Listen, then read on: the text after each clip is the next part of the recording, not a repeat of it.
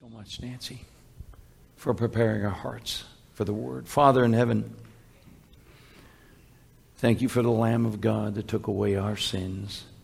And Father, now as we are able to look into your Word, we know because of Christ, our Savior, and what He's done for us, we have your Spirit living within us, your Holy Spirit, which empowers us to live a life pleasing to you, and a life which we can live in such a way, Lord, that even when the darkness comes in the valleys of this life, Father, we will find strength as you have promised through your grace. And now bless your word, we ask in Jesus' name. Amen. Amen. If you'll take your Bibles with me, let's turn to Psalm 42. Psalm 42 this morning. We're continuing our series, a study in the Psalms. But we come to this one particular Psalm, Psalm 42, and some of you, I'm sure this Psalm has been a real blessing over the years. And the first verse, the songs have been written about it. But notice at the beginning, at the very top, before verse 1, it says, for the choir director, a maskil of the sons of Korah. For the choir director, a maskil for the sons of Korah.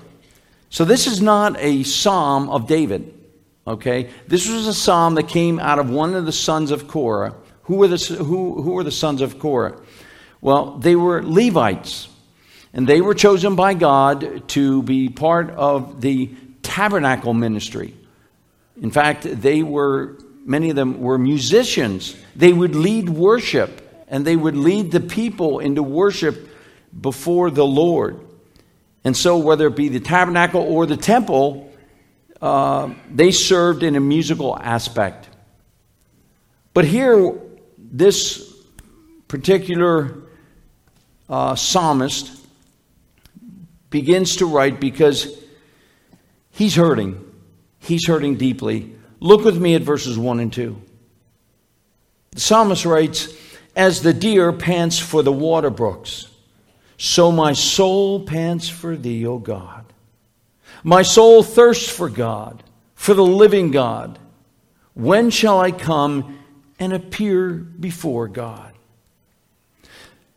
The psalmist paints this portrait for us of a deer desperately thirsty, needing water.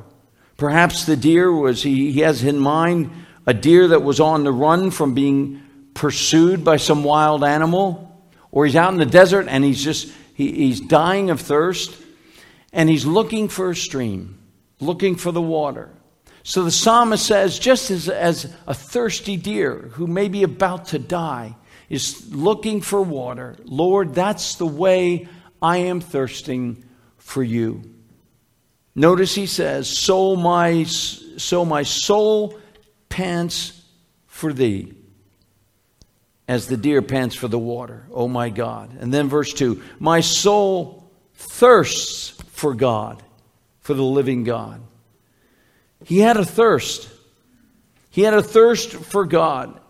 And there are times in our life where we find ourselves, whether it be in a trial, a loss,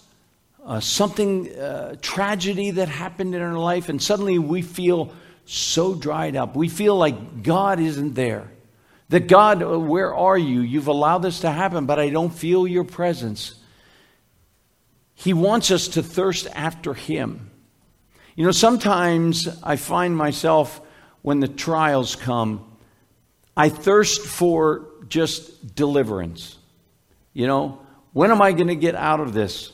You know, when is this going to end? But the psalmist is saying, in the midst of his suffering, in the midst of his affliction, what's he doing? He's saying, Lord, I'm thirsting after you. I'm thirsting after you. Lord, come and quench the parchness of my soul in this affliction. And so he begins rightly by thirsting after God. And maybe you're there this morning. and you've been thirsting after God, waiting for Him to move, waiting for Him to answer a prayer, that thirst will be quenched one day. It will be quenched one day. And then look at the end of verse 2. He then adds at the end, with a question, when shall I come and appear before God? Now, when you first read that, you think, well, you can't wait to get to heaven. And I know sometimes when the saints get so sick and are so much pain and there's really no turning back, they long for heaven. But the psalmist isn't referring to heaven here when he says, when shall I come and appear before God? He's not talking about the appearance before God in heaven, but remember, he's one of the sons of Korah. What he's talking about is he longs to appear in the tabernacle once again. The place of worship, the temple, where back then sat the Ark of the Covenant, and of course that's where God's presence dwelt among His people. And this particular psalmist, along with his family, Levi family, they would come and they would worship the Lord at the tabernacle, and they would lead in worship. But something has taken place in this man's life where suddenly he was prevented from going to the tabernacle, going to worship the Lord in His presence. So that's what he's thinking about. He's thinking about the presence of the Lord when he used to go to church. You know, he longed to go back to church, so to speak. You recall not too long ago when the churches were shut down because of COVID? And many of you remember that time when we were forced to stay in our homes? Remember that feeling? Couldn't go out. Government wouldn't say, you're not allowed to go to church. You're not allowed to. And do you remember, many of you, the longing you had when you couldn't wait to get back to worship the Lord here and to be among the brethren and to worship together and be lifted up and encouraged by the saints? See, many of us have gone through that, longing for the day when we would come back to the house of the Lord and be able to worship in His presence. Now, we know that we were able to worship at home because we know God is everywhere, omnipresent. So we knew He was with us there. But it wasn't the same as coming to church, was it? Where we are gathered together to worship Him. And this is exactly what was tearing this psalmist apart. He's used to leading the music and being part of the fellowship there and leading the people, and he longs to be back there. Now look at verse 3 together. He then goes on and he says, my tears have been my food day and night, while they say to me all the day long, and these are people who are mocking him, while they say to me all the day long, where is your God? Where is He? How come He's not delivering you? You know, now he's really sharing what kind of grief and pain he's been going through. Tears has been his food night and day. Do you recall the last time you were crying in the middle of the night? And you were crying out to God. Whatever the reason, whatever the situation, there was that breaking heart. You're being torn apart and you're crying out to God. And sometimes the tears can't stop. And then we get to a place where we've cried so much that we don't have any more tears to shed. God sees that and understands. He knows what we're feeling. He has compassion on us. But He, all the while in His affliction, and this may have been some kind of physical affliction that this psalmist was going through. So much so that it didn't allow him to go to church, go to the tabernacle to worship or to be part of his ministry there. But he was isolated. And so while he's sick, whatever he's going through, at the same time, he's struggling with wanting to get better, get back to the worship with the saints. All this while, at the same time, he's got his enemies, just like the friends of Job, saying, where's your God? All right, there must be sin in your life. You must have done something. God's punishing you. And they will, many times, we will be mocked by those who really aren't walking with the Lord or don't know the Lord. And we claim to be Christians, and then suddenly affliction hits us, and they're watching us, and they hear us crying out to the Lord, believing He's going to come and help us, and they're going, where's your God? Where is He?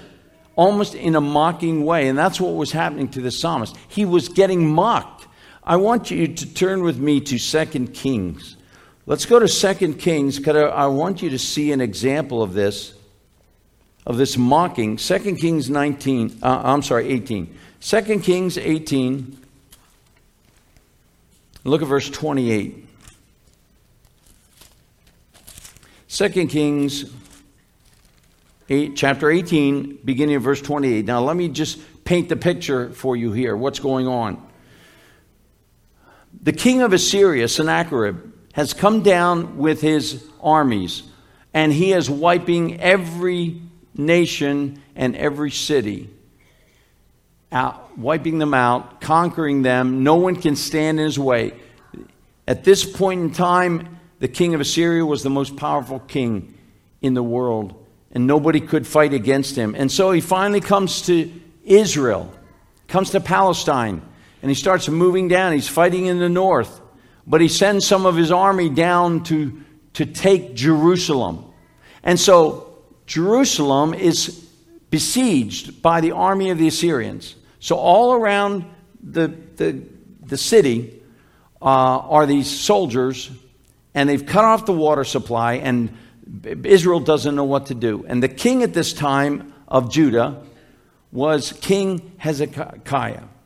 King Hezekiah, a godly king, one of the most godly kings of Judah. But then we have one of the commanders under King Sennacherib. He's the spokesman. He is now going to shout to those on top of the wall of Jerusalem who are looking down and looking at all this army and thinking, we're dead. They're going to come in. We're all going to die. And they don't see where God is. Just like the psalmist, they're questioning, where is the Lord? Then, look at verse 28. Then Rabshakeh, there's the commander of this army. Then Rabshakeh stood and cried with a loud voice in Judean. Notice he's going to speak in their language so they can understand.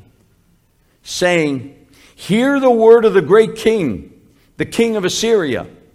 Thus says the king, do not let Hezekiah deceive you, for he will not be able to deliver you from my hand. Remember, he's speaking on behalf of the king of Assyria. Nor let Hezekiah make you trust in the Lord, saying, the Lord will surely deliver us, and this city shall not be given into the hand of the king of Assyria. Here comes the mocking again. Do not listen to Hezekiah, your king, for thus says the king of Assyria, make your peace with me. Come out, open the doors, come out and eat, each of you, his vine, and each of you his fig tree, and drink each of you his waters of his own cistern. In other words, he's kind of tempting them, saying, you want food? We'll give you the best of everything. If you just open the doors, come out to us, and turn the city over to us. But he's mocking the God of Israel. And then verse 32. Until I come and take you away to a land like your own land, a land of grain and new wine, a land of bread and vineyards, a land of olive trees and honey, so you may live and not die. But do not listen to Hezekiah. There he keeps saying that. Don't listen to Hezekiah. Why? Because Hezekiah is trusting in the Lord and telling the people, we are going to trust in the Lord to deliver us. But do not listen to Hezekiah when he misleads you, saying the Lord will deliver us. Has one of the gods of the nations delivered his land from the hand of the king of Assyria? Where are the gods of Hamath and Arpad? Where are the gods of Sepharim, Hena, and Iva?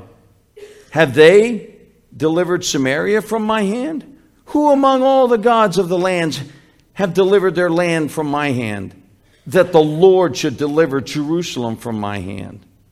And then verse 36, but the people were silent and answered him not a word, for the king's command was, do not answer him. Here was the mocking. Here's the mocking. And there are times in your life where Satan is behind the mocking. And sometimes Satan will use a person in your life, in my life, or just put thoughts in our head saying, yeah, where's your God? Where is he? You're still in the mess you're in. You're still suffering. God hasn't delivered you. He's not going to deliver you. And Satan puts those thoughts in our minds because he is the mocking behind this. You can almost hear Satan's voice behind this. Do you recall the Lord Jesus Christ when he was on the cross? And when he was on that cross, the religious leaders who were watching Jesus die, do you remember some of the things they said at the cross to Jesus while he was bleeding and nailed to that cross? Luke 23:36. They said, he saved others. Let him save himself if he is the Christ of God, the chosen one. Then Matthew 27:40. If you are the Son of God, come down off the cross. He saved others. He cannot save himself. He is the King of Israel. Let him come down off the cross and we will believe in him. He trusts in God. Let him deliver him now, if he takes pleasure in him. For he has said, I am the Son of God. They mocked our Lord Jesus Christ as he died there. And God the Father did not come and save his Son. Why? Because he knew that this was the plan of salvation. The only way you and I could be saved from an eternity in hell and be placed in his presence as his child and forgiven all our sins. But Jesus had to die, so Jesus took the mocking. But can you hear the similar phrasing, the similar mocking all throughout this? Through the mocking of Sennacherib and then the mocking of Jesus, and the psalmist is feeling the same thing. But I love this. Turn to chapter 19 here, 2 Kings. Just go over to 2 Kings 19 now. And look what Hezekiah the king does. Verse 14. Verse 14, chapter 19. And by the way, all this mocking and this all these words were written in a letter and handed over to the king by the enemy.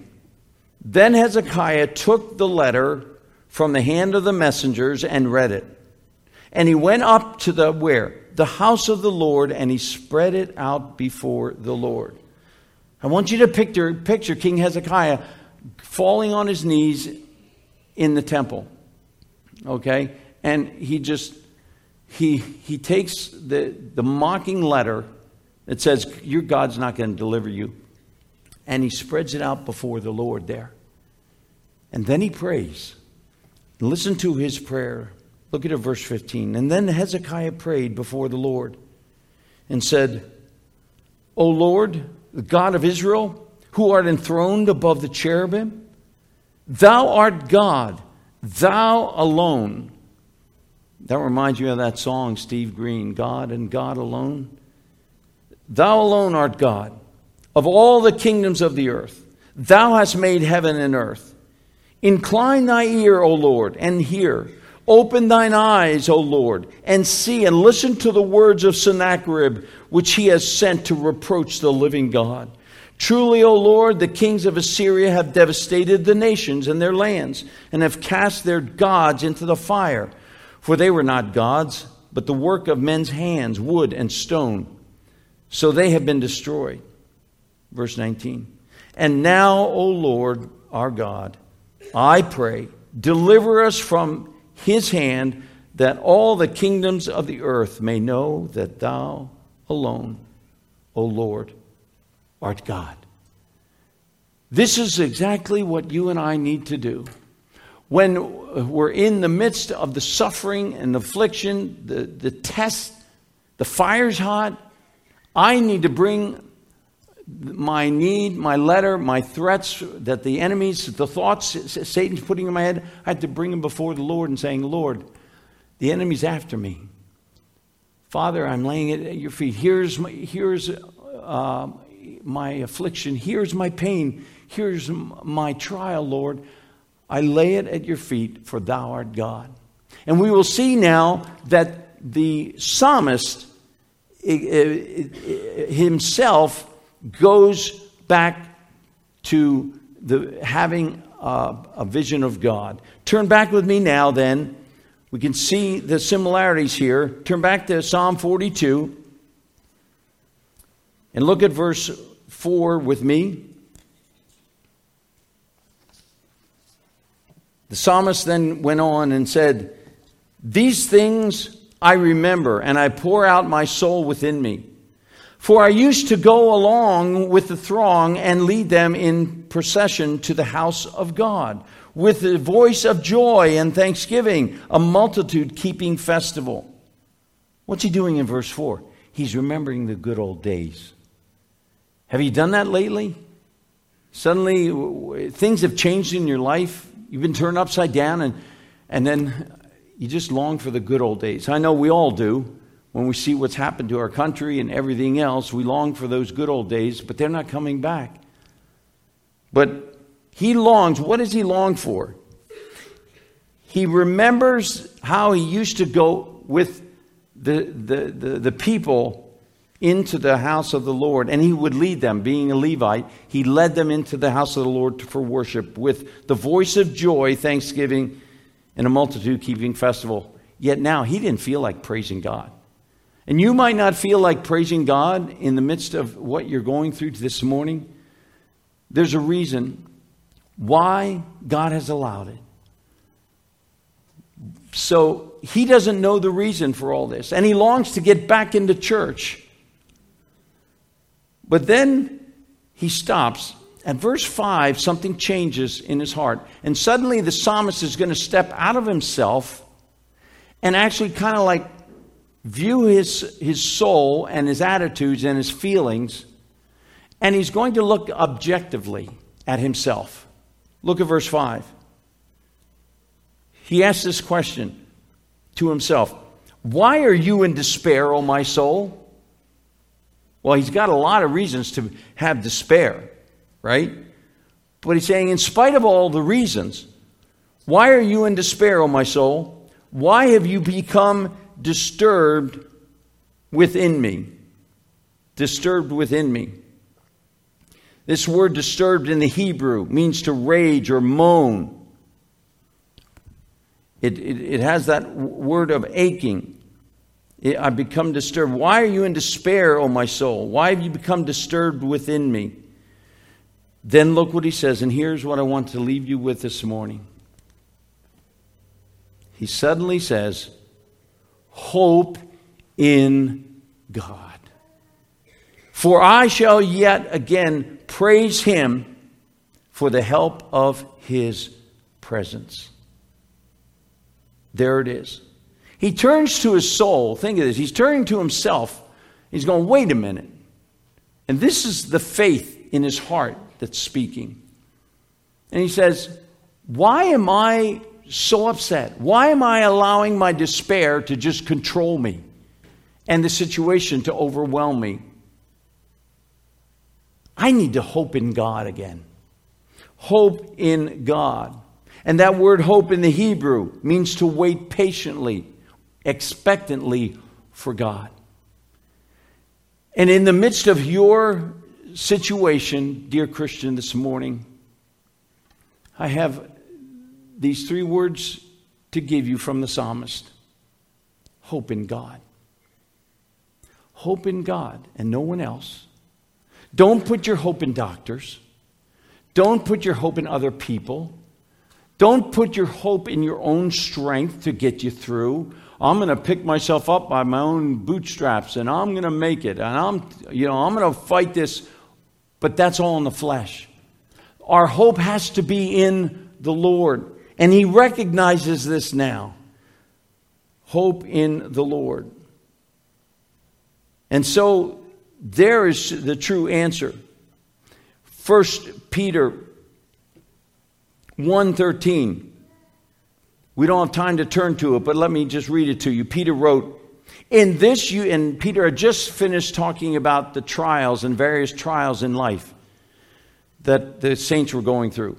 He writes, in this you greatly rejoice, even though for a little while, if necessary, you have been distressed by various trials or manifold temptations. That's in verse 6. But then in verse 13, Peter then says, therefore, gird your minds for action, keep sober in spirit. It means keep alert. And then he says, fix your hope completely on the grace to be brought to you at the revelation of Jesus Christ. Fix your hope on the grace that is about to come. In other words, fix your hope on the day Jesus is coming back. The day he's going to return and he's going to take us all home. I need to fix my mind on that blessed hope that no matter what happens, I know where I'm going. No matter what happens, no matter how bad it gets, the Lord Jesus will never leave me nor forsake me. He will never leave you. Hope in the Lord and in His grace. David wrote in Psalm 130, verse 5, I wait for the Lord. My soul does wait. And in His word, he says, do I hope. This is where I find my hope, right here. God's precious word, the living word. I read this and I find that these are the promises of God. And I have to claim these promises, hold on, and let God be God, and remain in faith, trusting the Lord to do whatever He wants to do in my life, no matter what the outcome is. Would you this morning say, Lord, I am resolving myself to hope in you. Whatever you have for me, I'm going to hope in you alone. And let's turn back now, if you will look back with me, and we'll just finish up the verses together in Psalm 42. He still thinks of his soul in despair. But throughout the rest of this psalm, look what he says. Verse 6, oh my God, my soul is in despair within me. Therefore I remember thee from the land of the Jordan and the peaks of Hermon and from Mount Mizar. He remembers the Lord. That's what I've got to do. He remembers what God did in the past, and he's now believing, Lord, I remember what you did before. You can do it again. Dear Christian, look back and see what God did for you in the past and believe that He's going to do it again. In His own way, maybe in a different way, but He's going to do it. He's going to take care of you and bring you through it. Verse 7, deep calls to deep at the sound of thy waterfalls. All thy breakers or waves, thy waves have rolled over me. And maybe today you feel like you've been smashed by wave after wave in your life. And you can't even come up for air. That's the way he's feeling. But look what he says in verse 6. The Lord will command His loving kindness in the daytime. His song will be with me in the night, a prayer to the God of my life. You see, he knows that in the middle of that darkness, God will give him a song. And the Lord can give you and I a song. But the only way that song is going to come to my heart is if I'm hoping in the Lord and hoping in His promises. Verse 9, I will say to God my rock, why hast thou forgotten me? Why do I go on mourning because of the oppression of mine enemy? As a shattering of my bones, my adversaries revile me while they say all the day long, where is your God? Now the psalmist is going to repeat the things he said at the beginning. You know, that they continue to question. Verse 11, why are you in despair, O my soul, and why have you become disturbed within me? And he concludes by saying this again, hope in God. For I shall yet praise him and the help of my countenance and my God. Anna, our daughter, is down at Lancaster Bible College today. Normally, she's here with us, but she had a concert this afternoon at 1 o'clock that she had to be part of at Lancaster Bible College. But we were just, when we had her home, we picked her up Friday so she could just spend it Friday and Saturday with us. We began to talk. She brought it up, and she said, "You know what anniversary it is this week?" Of course, I'm thinking church anniversary. Yeah, we got that, and it's not our wedding anniversary. And she says, "I have been 1 year free from seizures." Our daughter was diagnosed with epilepsy at age 15. For 4 years, and you went through it with us. For 4 years, we saw her go through this terrible ordeal of the seizures just come on unexpectedly. And you think your daughter's dying every time. And we just called out to the Lord, like the psalmist. We asked, Lord, would you grant healing? He didn't have to do any healing. He didn't promise he would. But we know that all we had to do was hope in God. Hope in God and wait patiently for him. And so with the grace of God, in Anna's life, she experienced it, and in our lives, the rest of the family, we went through that valley. A year ago in November, the seizures got so bad, as you recall, she ended up in the hospital, Lancaster General. She had a seizure while in the cafeteria at Lancaster Bible College. In front of all its students, she fell on the floor. They rushed her to the hospital, and she was having one after another. So there, she spent a week in that hospital. And a new neurologist she had never met before, took on her case. And he decided to try a brand new medication.